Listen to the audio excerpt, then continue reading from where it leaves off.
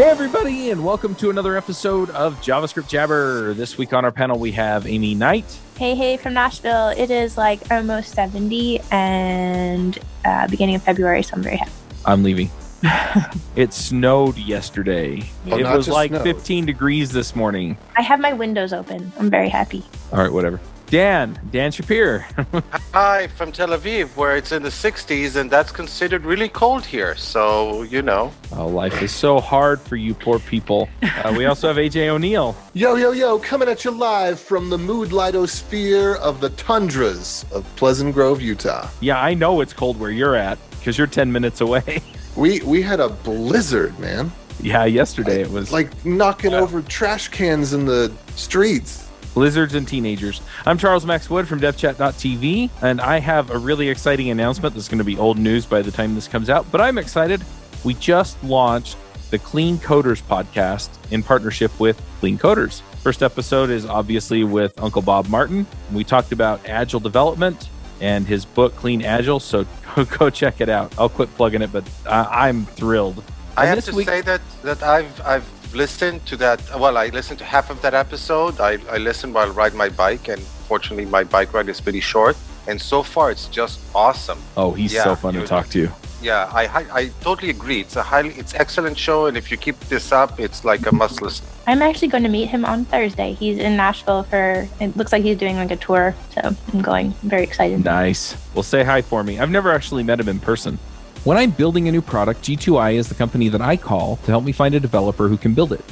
G2I is a hiring platform run by engineers that matches you with React, React Native, GraphQL, and mobile developers that you can trust. Whether you are a new company building your first product or an established company that wants additional engineering help, G2I has the talent you need to accomplish your goals. Go to g2i.co to learn more about what G2I has to offer.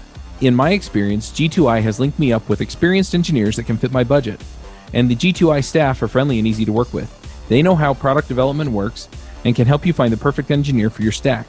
Go to g2i.co to learn more about G2I. All right. Well, this week I scheduled this so we could talk about the state of JS 2019. Now, we usually get Sasha Grief to come on, but it sounds like he's busy and that he kind of told me that he didn't have anything to say that wasn't already in the survey. So we're just going to do without him. But yeah, I'm a little curious as we dive in. Have you all had a chance to look through it? And what conclusions did you find there that you thought were interesting? I looked through it. I didn't actually participate in it, but I definitely looked through the results. And for example, I really liked the fact that despite the fact that I didn't participate, 203 people in Israel did. So Israel is represented. Israel is in the house. Whoop, whoop. Nice. And yeah, I wrote down a whole list of things that I would like to talk about in the context of this. I would like to start with saying that they have a really cool t-shirt. I really like the design of their t-shirt. I'll probably need to get one. So should I just start with one item from the list? Yeah, go for it. Okay, so looking at the graphs, and by the way, I really love the graphs and the graphics in the State of JS site. So one thing that was interesting for me is that it seems that the median years of experience of a JavaScript developer these days is approximately 5 years. And the median salary is around $70,000 a year. And I'm wondering if this seems like a good combination to you guys or not. One thing that's kind of interesting to me about what you just said about the 5-year mark, that's like right around the time when boot camps first started like their big boom. So I wonder if that has a lot to do with, although I don't know, there's probably a lot of things that contribute to that trend because that is kind of when like Node started to become more heavily used. But yeah, that's a little bit interesting. Interesting enough too there. If you listen to Bob Martin talk about stuff, one of the things he brings up over and over again is that the number of developers in software tends to double every 5 years. It's kind of this weird inflection point, I think, in a lot of ways. The salary question, that's super hard to say because, oh my God, there's so much variability. Like the salary for a senior software engineer in Nashville is like the salary for an apprentice in San Francisco. So there's so much variability there. I'm curious though, like for a senior developer in Nashville, I mean, what would somebody expect to make?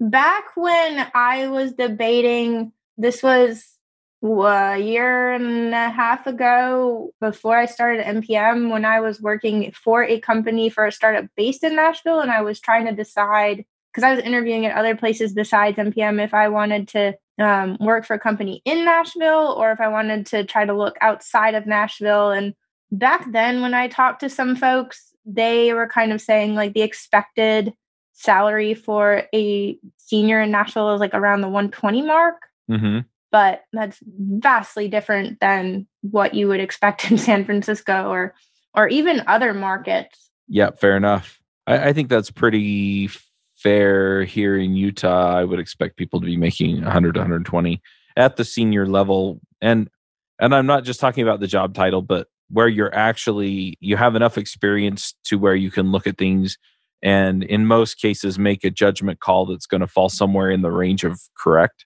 The thing though, too, to me, I don't mean for us to get too sidetracked, but I want to raise this up really quickly, is I also feel like the term senior tends to be thrown around a little bit when, I don't know, I just caution when I see people like claiming to be senior after like a year and a half out of their boot camp. I don't know. It's hard for me to gauge if you can really be senior. If you have like prior programming experience, most definitely, but Side note, my first programming job, I was a senior developer because it was at a consultancy and they could charge more for me. See, it's like those kinds of things. And so, I don't know, when I say senior, like that's so relative. It is. And I think that because the market is changing, what senior means is really different. I think it has a lot less scope to it than it did before, because now senior developers don't necessarily know Linux or how to use tools for networking and that sort of thing. But they know React. That's enough. Yeah, but do they? Yeah, like, do you know what's do you know what makes React tick? Like, to me, that's important. It's Babel, of course. Transpile. Anyways, I'd be curious, like, Dan, how you think this survey aligns with, like, you know, what you're actually doing at your day-to-day job, or like things that you see, AJ. Like, how much do you think this aligns with like people who take this survey? Because I'm looking at it and it's hard for me to tell if these people have like a way to say, like, are they a student? Are they, employed? And I don't know. I just wonder like how these numbers line up with like boots on the ground. I think it's interesting. Like, here's some top trends we see. Okay. Everyone's used Angular and no one likes it. Everyone has used React and likes it 100%. No one's used GraphQL, but everyone absolutely loves it, even more than just Express, React, TypeScript, Redux. Like, the number one thing people love is GraphQL, but nobody's used it. So for the listeners, the graph is at the top, have used it. The bottom is have not used it. The left side is hate it. The right side is love it. So on the right side, what we see things that people love are React, Express, TypeScript, Jest, and GraphQL. Interesting that Mocha is I think Mocha is still pretty darn popular. I would have thought Mocha is still more popular than Jest, but it looks like the curve is going away. People like it less, and Jasmine, people like it way less. People are starting to hate Jasmine. This leads me to like the discussion we had before the show, but I won't get too far into that, of just like, I want to know how these numbers correlate with like the businesses that are actually making money from these various tools. Right. So I want to chime in on this a little bit. So the median time or length of career, that doesn't shock me at all. Personally, it doesn't. I'm like, oh, okay, that makes sense. The salary surprises me a little bit, but if people are getting into the industry and we have a lot more people who are newer, that tend to skew it downward a little bit, where they're all, getting jobs in the $60,000, $70,000, $80,000 range, then yeah, that number doesn't really surprise me either. Going into some of the other things as far as, because this is where people get into issues too, right? Where it's like AJ's talking about on the overview, you've got, people have used it and, and then do they want to learn it or not learn it or whatever. This is hard for me to Like I think the trend is the trends on here are generally fairly correct, but I hesitate to put too much weight on them. And the reason why is that what happens is this gets promoted in some communities more than others. And so if you're looking at like Angular versus React versus Vue, I don't know that that's really strongly representative as much as it is strongly representative of the number or of the people that took the survey. But looking at it in kind of a general view at the same time, it is interesting to kind of see these trends and see what got measured. So The question that I have is, what do you do with, talking about that popularity graph that AJ, when you were talking about, what do you do with this information? I mean, say say my project is implemented using Angular and it's done well and it's doing what it's supposed to do. And, it's not a hot mess and we are managing to extend it and enhance it. Should we transition to React? No. Just because well, so what do I do with this information? I mean, I guess that maybe if you're a junior, then you may want to invest effort in learning technologies that happen to be popular, especially popular in wherever you happen to live. But otherwise, I find this kind of popularity contests in technology to be kind of meaningless, to be honest. Thank you. Thank you. I mean, yeah, go on, Amy. Sorry. I was just going to be, I don't know, like, no, but, to what I just said. To me, I don't know if it's like where I'm at in my career now, if, my opinion has fluctuated. I sort of feel like I've always been a little bit this way, but maybe not. Like, if you're going to make a change, it needs to be for your business. If you're a developer and you want to make a change, it needs to be a data-driven decision. We can't, I don't know. I feel like we have a responsibility to the business to, help the business meet their objectives. And usually that objective is to like make more income. We don't want to just be like, like puppets and not have an opinion. And it's important to like, put your engineering hat on and, come up with better solutions. But at the same time, like, we can't just like use something for the sake of it. It needs to be a decision that's like a data-driven decision about like it's going to increase the team's velocity. It's going to reduce the number of bugs. It's going to, increase our performance. We can't just like pick something for the sake of it. And I don't know. Maybe it's just because of where I stand now, but it can be tiresome to have these conversations when, I don't know, like, I guess as you like advance in your career, maybe your priorities shift and you're held accountable to things in your career later that you weren't earlier in your career. I don't know. That was a very long-winded answer. Yeah, but I would like to ask you a question about what you just said about making data-driven decisions. So let's say you're starting a new project. Let's say it's a greenfield new project. And you need to choose between, I don't know, let's say React and Vue. How do you make a data-driven decision about that? I mean, at that point, what I would do is probably, those are similar enough. There's a couple like nuances, like you want to look at what exactly are you building? Do you have to take into account mobile? Well, not mobile, like, do we want like this app, like the code to be shared? Like we have React Native. And last time I looked, like the Vue ecosystem wasn't as robust there. So you gotta have to kind of look at like what you plan on building, but then also like what does the team feel most comfortable with? We kind of faced something like this at my job a while ago because some of the people wanted to do web components, some of the people wanted to do React, and it was getting to the point where like half the team was building things in web components and half the team was building things in React. And when we started to do a push for testing, things started to diverge because we're having to like import libraries to test React components, import libraries to test web components, and it just like the API surface of things that the team needed to learn was just like becoming too big. Yeah, it's interesting. I mean, for the most part, I find that, between Vue, React, whatever, honestly, I would just plug my team into it and then see where we're able to make the most headway. Because that by far is going to cost us more than, okay, well, now we want to do this in mobile. The people cost more than anything else. And so if you're looking just from, the price thing than, what makes people happy and productive. But yeah, I mean, is it going to be around? Are we going to be able to hire people? Those kinds of things. I mean, unless there's some indication that it's going to go away, I don't think those matter as much either. I think it's safe to say that both React and Vue are going to be around. Neither of them is going to disappear anytime soon. Nor will Angular, incidentally. Yeah, obviously. Nor will Ember. These technologies are here forever. But obviously, if I'm starting a new project, I'd like to start a project that it'll be easier to hire people for it. So obviously, choosing a technology that's kind of more popular has that going for it.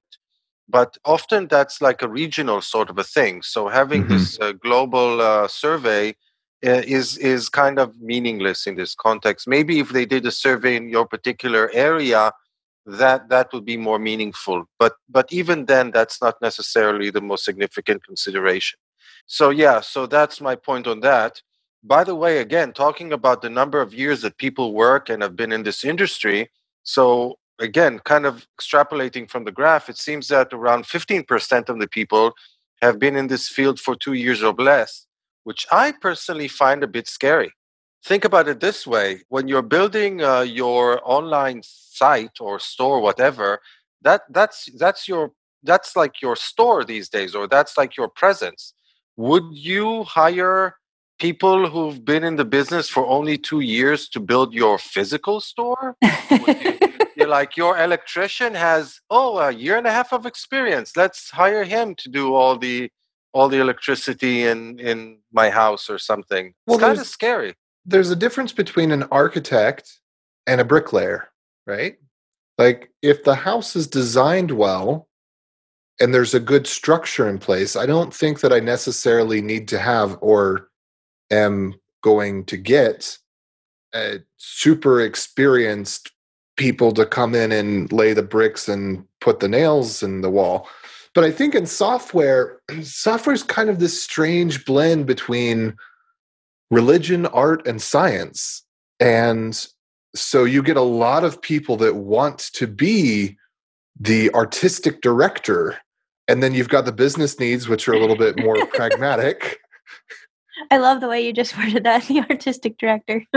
Well, no, but that's what it is. Because this stuff is sometimes. It's like, I mean, it's not even as important as, do you want to go with water, paint, or oil? Like, that's going to affect the end user experience and how they perceive the product and feel about it. Like, almost everything that's being surveyed here, the customer will never know, other than if it's slow. Yeah. Fair enough. I think ultimately what we're speaking to here is how much value is here, how much credence do you give to this stuff? So, I mean, are we just looking at this to kind of, eyeball some general trends? Are we going to stake our future careers on it? I mean, how deep do we go? So there are some things too, and I should have mentioned this earlier when I said like data-driven decisions. There are some choices that if you go that route, you can also make data-driven decisions on the finances behind it. So there are certain tools in the ecosystem that work well together with like deployments and stuff like that. So like I put in our chat. So like one thing is like React, Zeit, Next.js. Those all work really well together. So while I'm confident that like you can use Zeit for many, many, many other things, I haven't looked at like Vue Next if there's like something compatible similar with that. That's like complete black box to me. So I'm not going to say much about it because I know nothing. But the Next.js in Vue is Nuxt. Okay. Thank you. That said, like there are financial decisions there because, if you want something, I feel like Zeit, you're going to pay probably a little bit more there because you're getting more than if you like roll your own solution. But if you want to go with that route, like maybe you make your decision like top down instead of like bottom up. I don't know. Does anybody else have thoughts on that? Heresy. Top down is not part of the programmer religion. Like, maybe that's what it is. Like, what is wrong with me? Like, have I become like not cool Amy that You are not cool, Amy. I can tell you right now, you're not hanging out on Reddit and Hacker News. Suddenly, to me, I'm like, but I want to know, the finances behind this. Like, show me the numbers. What makes the most sense for the business? Like, I don't know. Well, you must be in management. No, it's definitely things to think about, and considerations to make. And yeah, I mean, those numbers, I don't know if there's a good way to quantify them though, right? I mean, there may be some intersection between, Angular people make this much and React people make this much, and then it's, okay, well, I'm going to make this decision because Angular people maybe make a little bit less than React people, so it'll cost me less to build the app. But I don't know if that even bears out, right? So yeah, that's true. It's tough, and this is more geared, I feel, toward JavaScript developers in general, as opposed to people who are hiring JavaScript developers and who have to make these kinds of decisions. I feel like this survey is meant for people to take this survey and they drop it in their Slack channel at work and we're doing it all wrong. We need to do this. Who else is doing this? Did you see Jest was up and to the right? So and make their manager's life a living hell. I'm actually happy to see that Mocha is taking a turn away, because it's just, as some of you know, I like JavaScript. These frameworks that came out of the Ruby community that are super, super, super heavy into Ruby style of syntax and stuff. Are you talking about like Jasmine? I think I'm talking about Jasmine and Mocha. And Mocha. Mocha's this way too, isn't it? I mean, I just was looking at some of the other. It's like where they inject things into the global. Basically, they're doing string interpolation. Like you write a test file, but you're not doing the require, but then the function is still globally available anyway, and it works in weird ways. Like some of that magic stuff, I don't like it as much. So I don't know. I guess that's completely off topic though. Never mind. Hey folks, this is Charles Max Wood, and I just launched my book, The Max Coder's Guide to Finding Your Dream Developer Job. It's up on Amazon. We self-published it. I would love your support. If you want to go check it out, you can find it there. The Max Coder's Guide to Finding Your Dream Developer Job. Have a good one. Max out. As an interesting indication of the quality of the data, approximately 50% of the participants in the survey stated that they were CSS experts, which to me means that they are lying liars. All of them. I've been doing front-end development for over 20 years, and I do not consider myself to be a CSS expert in no shape or form. I can get around if I can look stuff up. I even did things with Grid, which I really like, by the way. But I definitely don't consider myself to be a CSS expert, and I'm totally certain that 50% of JavaScript developers out there are not CSS experts. That's fair. Well, like we were saying earlier, what expert means, the bar has gotten a lot lower, Dan. Maybe you are an expert now. Maybe I am. I also wanted to say, by the way, going back to the technologies and how to pick technology to learn. Every time I've switched a place, every time that during my entire career, every time that I went from working at one place to another, I had to learn a totally new stack from scratch, and it never really got in my way. So this whole concept of, hey, if I want to get jobs, then I have to know React in advance or stuff like that. I don't know. Maybe it's becoming relevant really for really junior developers, but it was never a factor for me throughout my entire career. So that's fair too. And notice something else about this graph. Where's JavaScript on this graph? What's JavaScript? We've got TypeScript, we've got React, we've got Angular. Wait, I don't even see 0 people reported that they use JavaScript. PureScript, ClojureScript, yeah, Elm. But I think that actually is an interesting point, because this is a JavaScript survey, but JavaScript isn't on here. And I think that's actually important these days, because I think a lot of people, I have encountered people that do not know the first thing about JavaScript. They don't know how to iterate over a loop with a for each. But dagnabbit, they're a veteran in React. Don't use for each. For each is not good. Liar. I would love to have this debate with you. For each is the bomb.com. I understand the point that you're making. No, but to be fair, later on in the same survey, they actually look at ES6 features, for example, and rank them on popularity. So I assume that people who are, and you look at people who say like, I've never heard of Arrow or I've never heard of Promises. You can assume that they're not really, let's say, proficient in JavaScript. So you can use that information. By the way, that's also kind of an interesting part of the survey, trying to guess which features are popular and which aren't.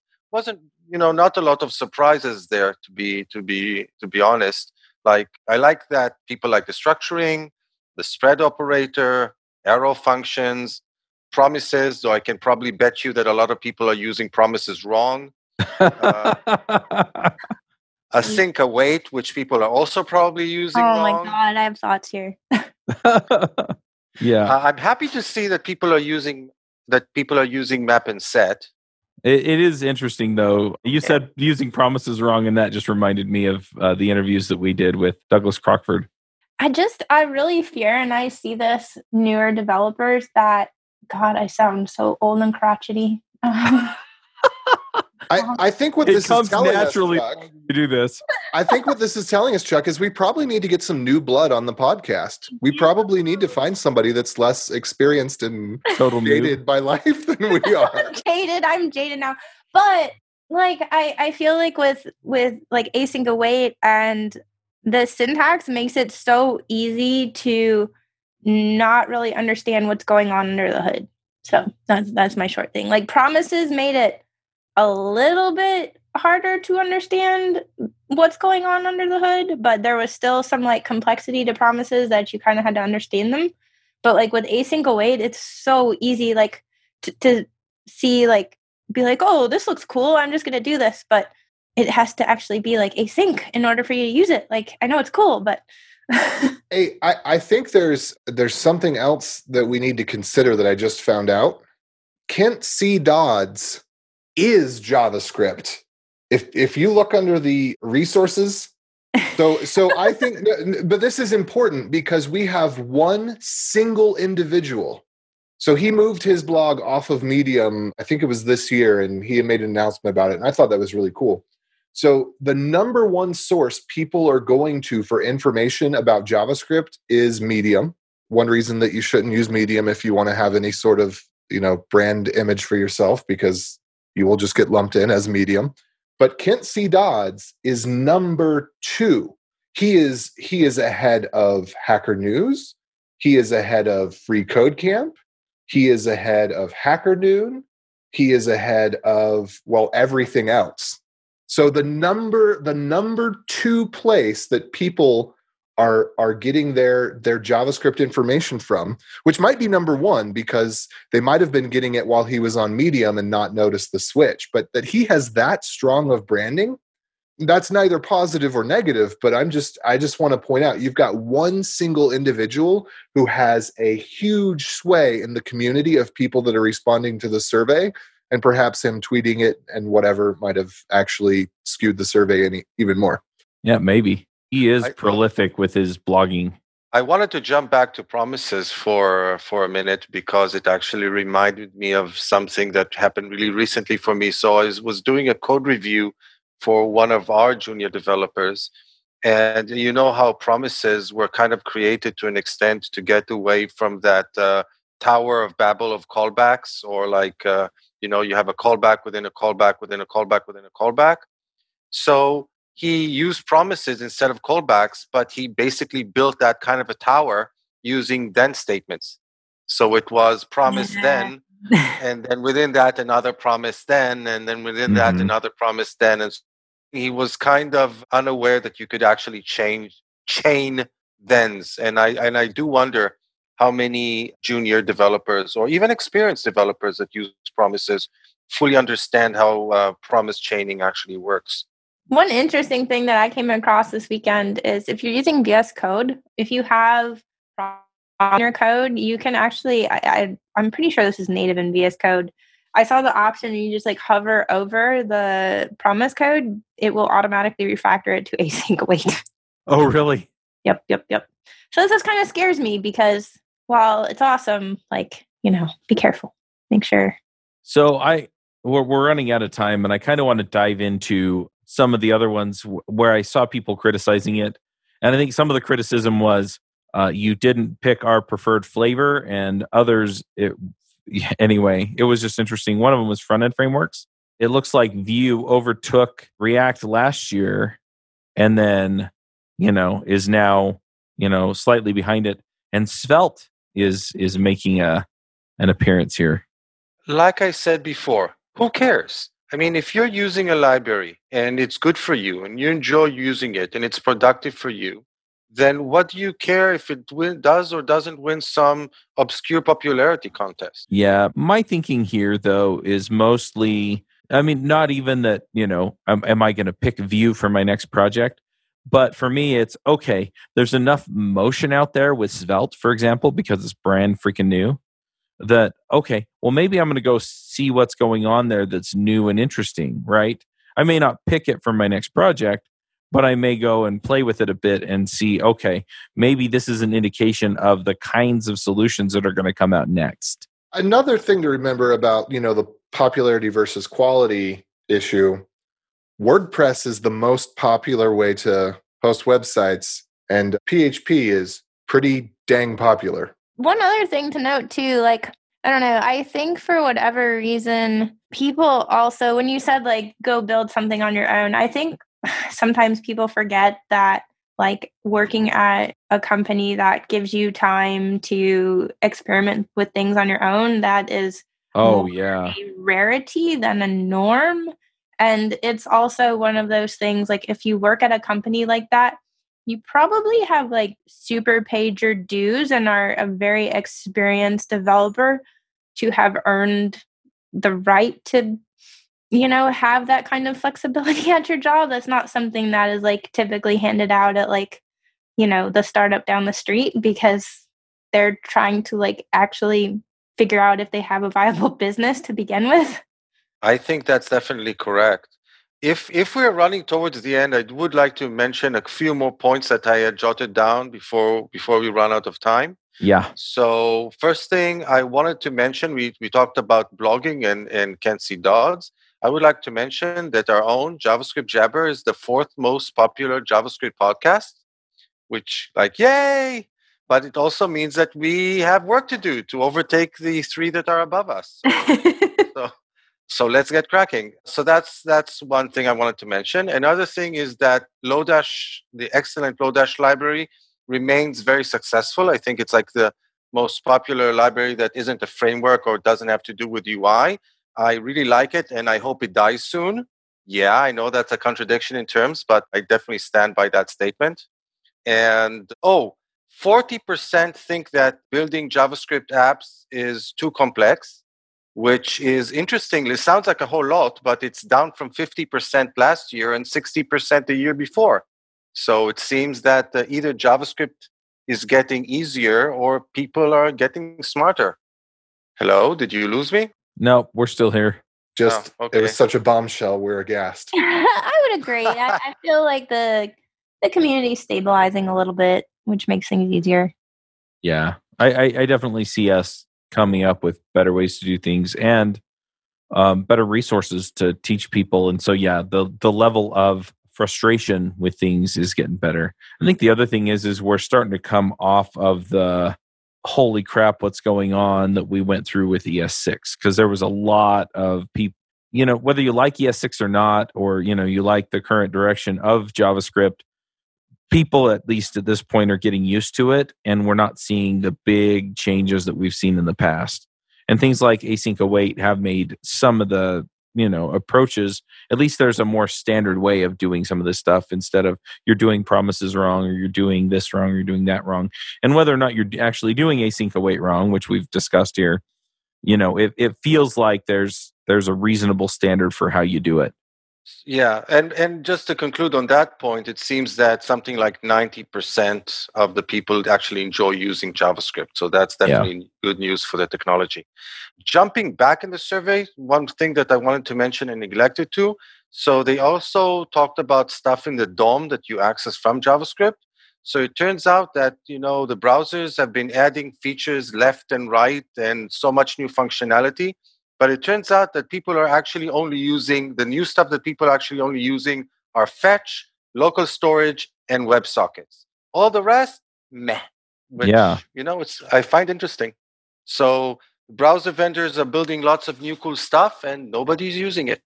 So that's interesting. Yeah. So does that mean that I should just ignore them too? That's an interesting question. I think, if you need to develop an application or web application that specifically needs access to, let's say, the camera, for example, then having an API that allows you to access the camera is really, really useful and interesting. But it turns out that apparently a lot of people just aren't doing that. So either it's because people associate access to these types of things with native mobile applications and not with web applications, or I don't know, I'm open to suggestions. But it seems that a lot of APIs have been introduced into the browsers. The browsers have expanded and enhanced. I'm talking about like everybody knows what WebGL is, but nobody's using it. Mm-hmm. Everybody, it was keep hearing about PWAs, but it only seems that like half the people show any amount of interest in it actually, and even fewer with service workers, which is really odd. How people are interested in PWAs but not in service workers, right?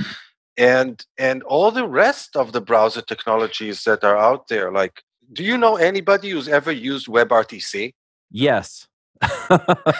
Yes, because we've had them on this show.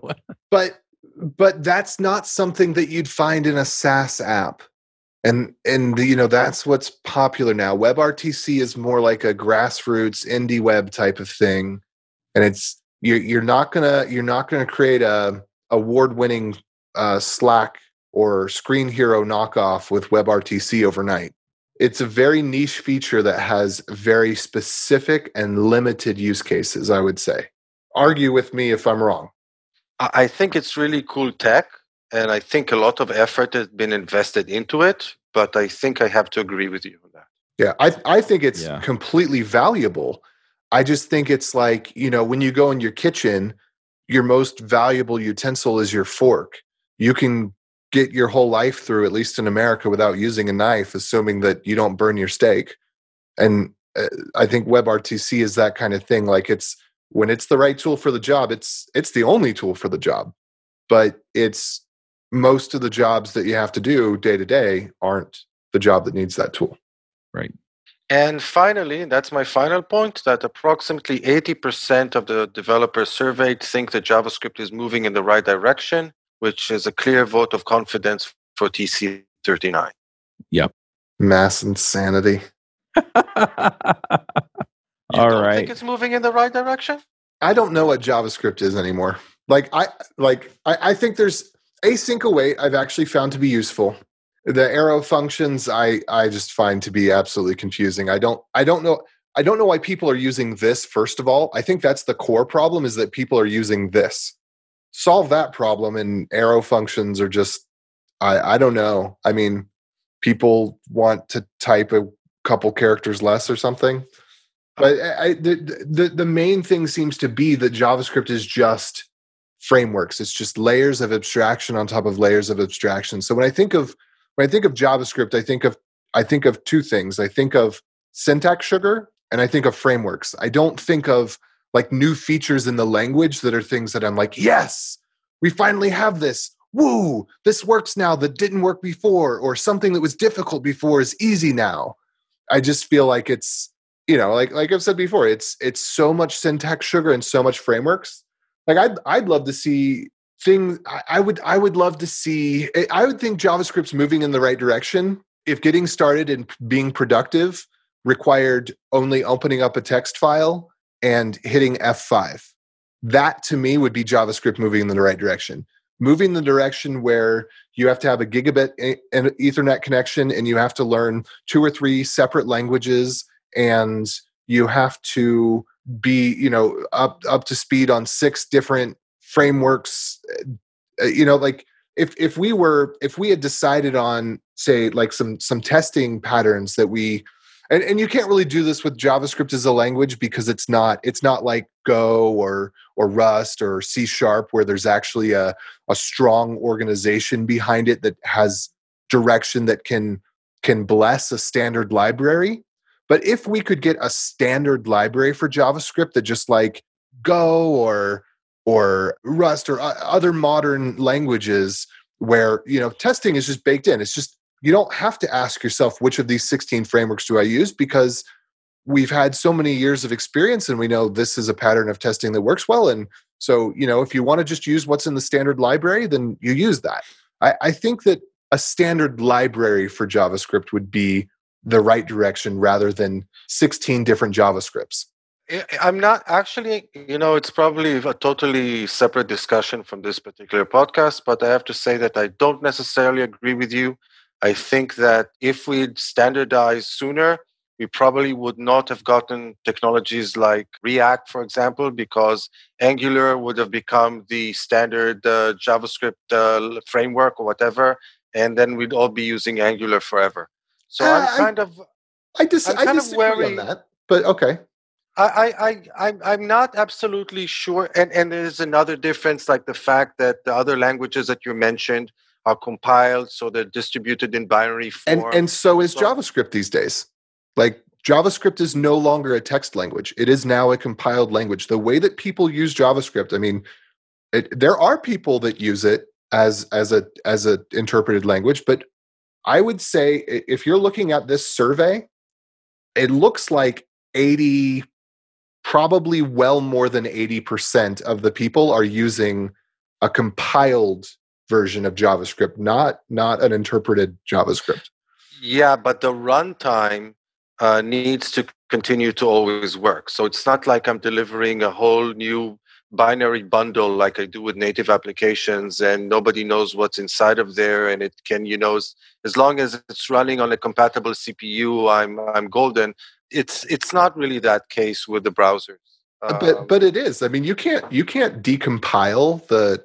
I mean, if you've ever decomiled a C# application, decompiling JavaScript is exactly the same. Neither one is harder or easier than the other. Now, if you're going down to something that is at the assembly layer, that's going to be a little bit harder, but you can still get tools that, if you wanted to take a binary and decompile it into C, it wouldn't look as nice as what JavaScript would look like decompiled, or C# would look like decompiled, but you're going to get a similar result. Yeah, but all right, each of you make your final points, and then we're going to do picks. All right.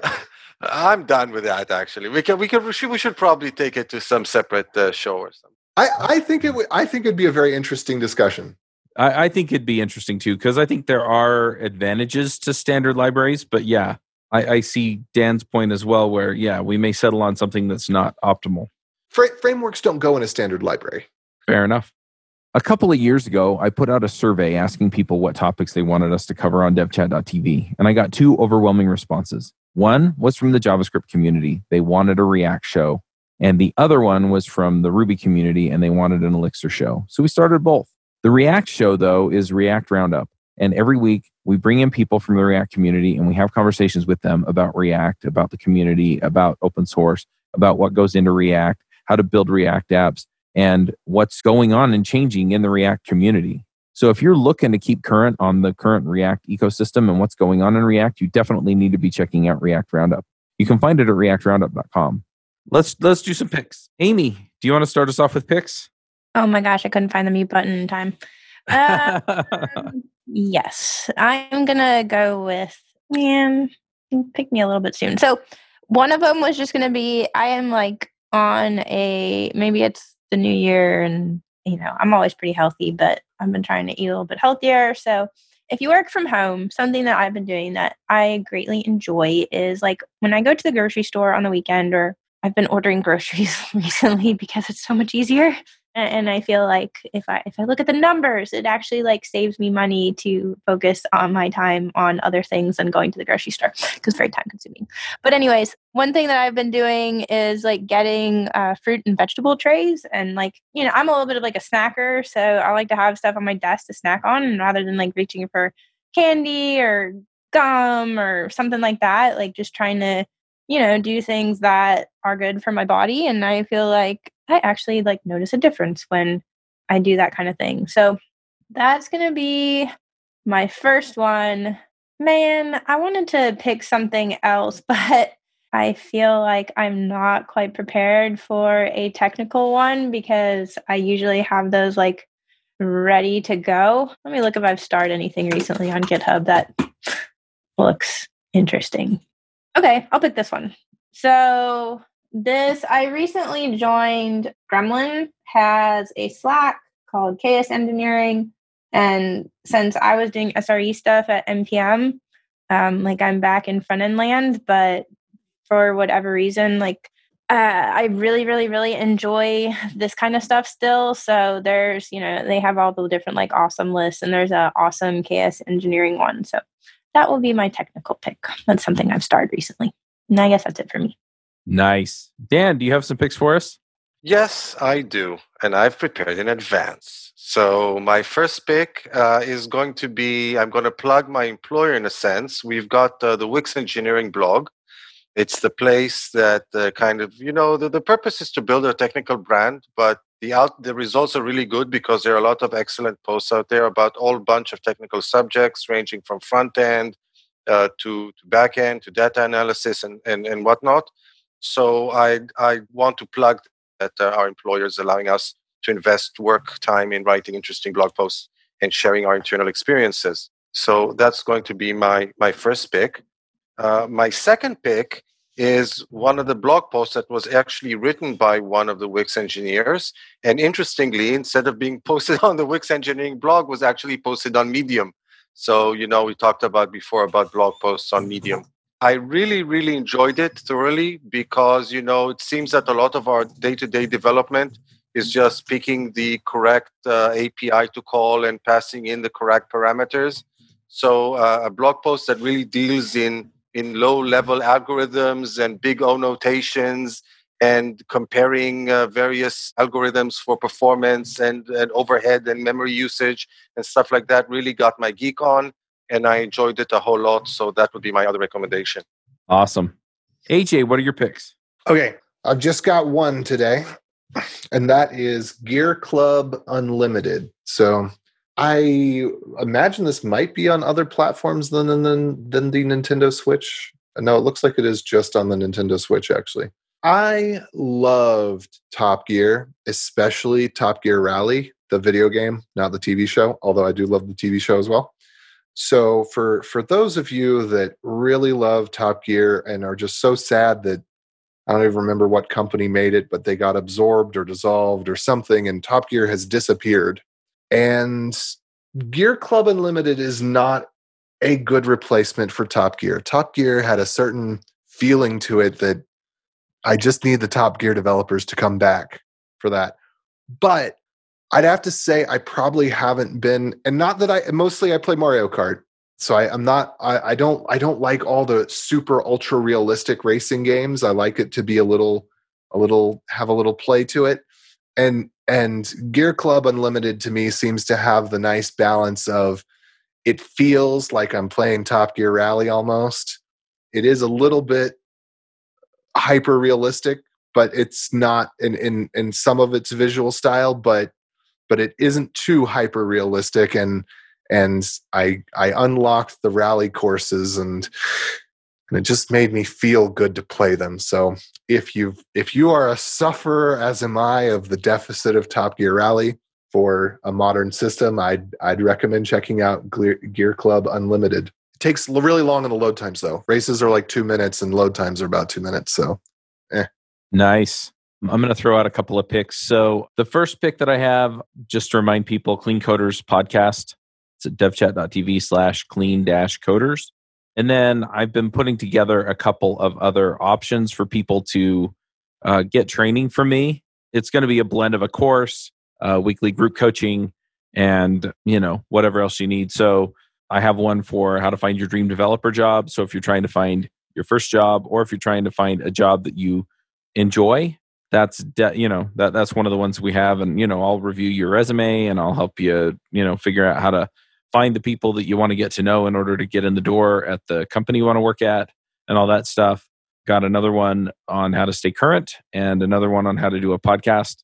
And then I'm putting together a mastermind for people to help them with their careers in software development. So if you're interested in any of that stuff, go to devchat.tv/workshops. And yeah, we'll get that in. We'll get it together for you so that we can help you succeed.